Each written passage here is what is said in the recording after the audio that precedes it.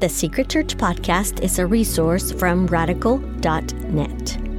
This is Secret Church 21, Episode 7. So this last session is going to be a combination of drinking from the fire hose and hearing from different people about what rectifying the great imbalance looks like in action. So I want you to hear some specific examples of how people are playing their part in rectifying the great imbalance and obeying the Great Commission in ways that may encourage you to think, I could do like exactly that, or in ways the Spirit of God might lead you to think, well, here's another way this could look in my life, or here's another way this could look in our church. And just for us to think very practically and then to go before God in prayer, coming out of hearing some of these practical things and just say, God, here we are. Use us.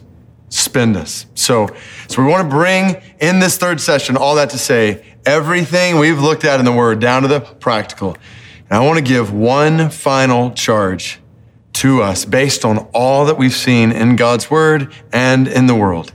I want to give us two spiritual reminders that will then lead us into these three practical steps. So if this is true, if the purpose of your life is to enjoy and exalt God's glory in all nations, if what we said at the end of session 1 is true, that you, like right where you're sitting right now, have a unique and significant part, like believe this, you have a unique and significant part to play in rectifying the great imbalance and obeying the Great Commission and achieving the ultimate purpose of God in the world. And if that's true, then what does that mean for your life tomorrow and the next week and the next year, with every moment you have while you're still on this earth, with your life and your family and your job and your church? What does this mean practically? What's God calling you to? We're going to look at three practical steps at that point. Hear from others, pray accordingly, and then we'll close with 4 biblical guarantees to bank your life on as you give yourself to this purpose. So here we go. Let's do this. One final charge. And by this, I mean that if you were to take away one thing, like one truth from this night for your life, this would be it. So here it is. To be a disciple of Jesus is not merely to make a decision one day, sign a card, pray a prayer. To be a disciple of Jesus is not merely to believe in Jesus and go to church. So no, get beyond nominal, casual, cultural, unbiblical Christianity. To be a disciple of Jesus is to let his ultimate purpose in the world dictate everything you think, desire, and do. That's what it means to be a follower of Jesus. It means to fish for men. It means to make disciples of all the nations. This is the purpose for which Jesus came and lived and died. And this is the purpose that drives and dictates everything you and I think, desire, and do. Think about your life. It's what your life is about. The very essence of your life is what we're talking about tonight. Like right where you're sitting right now. The purpose of your life is bound up in the ultimate purpose of God, which means that for those of whom this is applicable, this purpose dictates everything you think, desire, and do in your singleness. Paul says it's good to be single like me. Why? For the sake of the kingdom, Jesus says, for the spread of the gospel in a way that leads to sons and daughters who will live for eternity because of your life, Isaiah 56. And we often talk about how the Bible describes marriage as an illustration of the gospel, but so is singleness in uniquely powerful ways. Singleness exists to illustrate our eternal hope in Jesus. Singleness exists to spread an eternal heritage among the nations. In the words of Rena Taylor, so she spent much of her life spreading the gospel in Africa. She said, being single has meant that I am free to take risks that I might not take were I a mother of a family dependent on me. Being single has given me freedom to move around the world without having to pack up a household first. And this freedom has brought to me moments that I would not trade for anything else this side of eternity. To be a disciple of Jesus is to let his global purpose dictate everything you think, desire, and do in your singleness, in your dating. So if you are single and you desire to be married, don't set the bar for what you desire in a spouse simply at that person being a Christian. And don't unite your life with someone who's content with nominal, casual, cultural Christianity. Unite your life with a disciple of Jesus, with someone for whom the global purpose of Jesus is dictating everything they think, desire, and do. Otherwise, that person will keep you from doing all that God has created and called and commissioned you to do. Don't yoke your life with them, no matter what you feel about them. The purpose of dating is to find a spouse who will make disciples of the nations with you, because that's driving everything you think, desire, and do in your life and their life. Which means the global purpose of Jesus should drive everything you think, desire, and do in your marriage. So if you are married, Ephesians 5 makes clear marriage exists to illustrate the gospel to the world. Like, do you see it? The purpose of God in the world drives how you love your wife, husbands, as Christ loved the church and gave himself up for her. How you love your husbands, wives, not multiple husbands, how you love your husband as a wife, as the church loves Jesus. Like, don't disconnect marriage from the Great Commission. Marriage is for the Great Commission. Marriage exists for the spread of the gospel in the world. Think about Priscilla and Aquila making disciples together, risking their lives together for the spread of the gospel in the world. That's what marriage is for. Not just for making babies, for making disciples. Husbands, wives, make disciples of the nations together, starting in your home. So the purpose of God drives everything you think, desire, and do in your parenting. What is your goal, your desire, your prayer, your longing for which you're working day in and day out in your kids' lives? As parents, we tell our kids, get good grades, practice at sports, learn this instrument, spend these hours in front of a screen. We prioritize taking them all over the place for sports and lessons and gymnastics and everything else. We tell them they need an education. They need to be athletic. They need titles. They need to be successful. They need to go off to college and get a good degree and get a good job and make a good living. And we're teaching them to do all these things, immersing them in all these things. But along the way, we're not teaching them to know God and to love God and to serve God and to spread the gospel.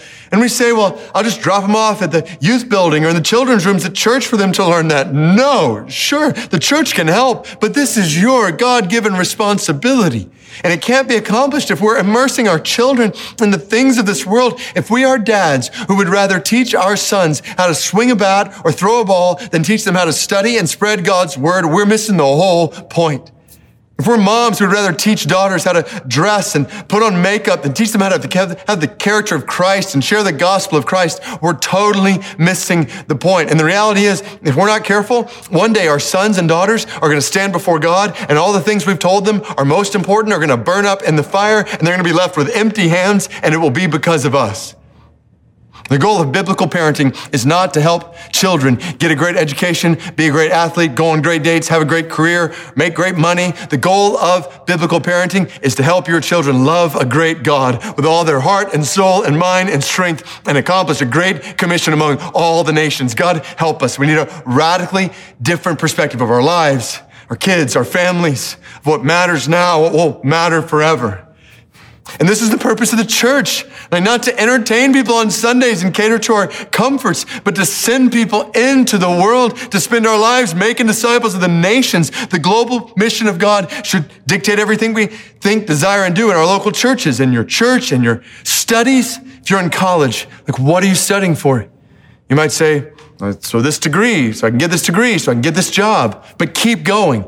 Surely the ultimate purpose of your life is not a degree and a job. You were made for so much more than that. To get a degree, to get a job, to play a part in and through that job for the enjoyment and exaltation of God's glory among all the nations. See what's ultimate.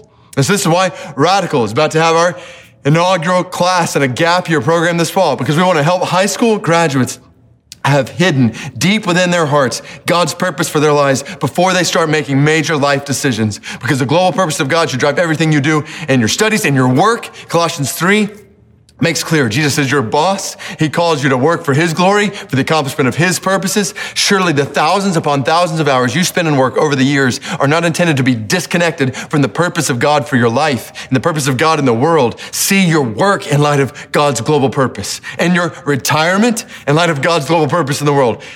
How do you think you should spend the last years of your life before you see your Savior's face? Like on the golf course or accomplishing a great commission?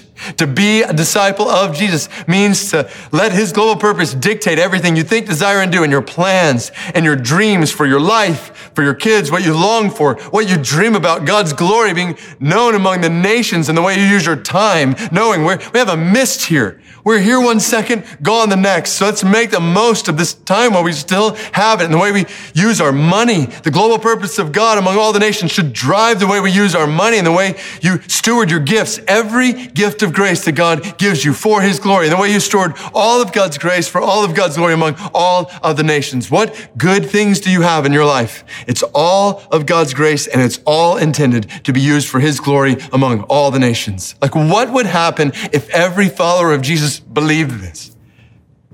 If every follower of Jesus believed that his or her purpose was aligned with God's purpose, that the purpose of each of our lives was to let God's global purpose to spread his grace for his glory among all the nations drive us. What if that dictated every one of our lives, everything we think, desire, and do? It would totally change the landscape, not just of the great imbalance, but of the world. That's why I would say if we just get this as the people of God, as the church of Jesus Christ, 3 billion people wouldn't be born and live and die without ever hearing the gospel. We would find ourselves obeying and accomplishing the Great Commissions. Let's do this. May it start with you and me. Tonight, in our lives, in our families, in our churches, knowing these two spiritual reminders. One, we are involved in a spiritual war, and our enemy is formidable. Knowing this will not, so giving our lives to this global purpose will not be easy. It will always be hard. Why? Because we're involved in a spiritual war. God give us the eyes of Elisha and eventually his servant in 2 Kings chapter 6 to see the spiritual world around us, to see what Paul talks about in Ephesians chapter 6, that there's a spiritual war raging around us, that our enemy is formidable. He is a serpent looking to deceive. He's a lion looking to devour. He's Satan, the adversary, the devil, the slanderer. He is the evil one. He is the tempter, and he is the prince of this world, and he is the accuser of our hearts and every heart. And he does not, we talked about this, he doesn't want the end to come. He doesn't want the gospel to go to all the nations. And he is actively working to divert and distract God's people. He is actively working to divert and distract you and me in so many different ways. And he's actively working to deceive and destroy all peoples. He wants to keep 3 billion people and 7,000 people groups in the dark. He's blinding them right now, and he wants to keep them blind so they're unable to see the light of the gospel of the glory of Christ. And he's actively working to disparage and defame God's glory in every way he can. That's been the reality ever since the beginning. Satan wants to disparage and defame the glory of the one true God among the nations. And he has countless false religions and worldly temptations that he is using in his arsenal. Brothers and sisters, we are involved in a spiritual war, and our enemy is formidable. That's one truth, but here's the second. The outcome of this spiritual war is inevitable, and our ally is indomitable.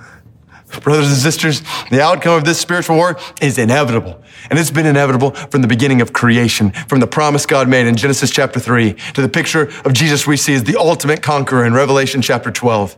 No matter how things may look some days in this world, the outcome of this spiritual war is not in doubt.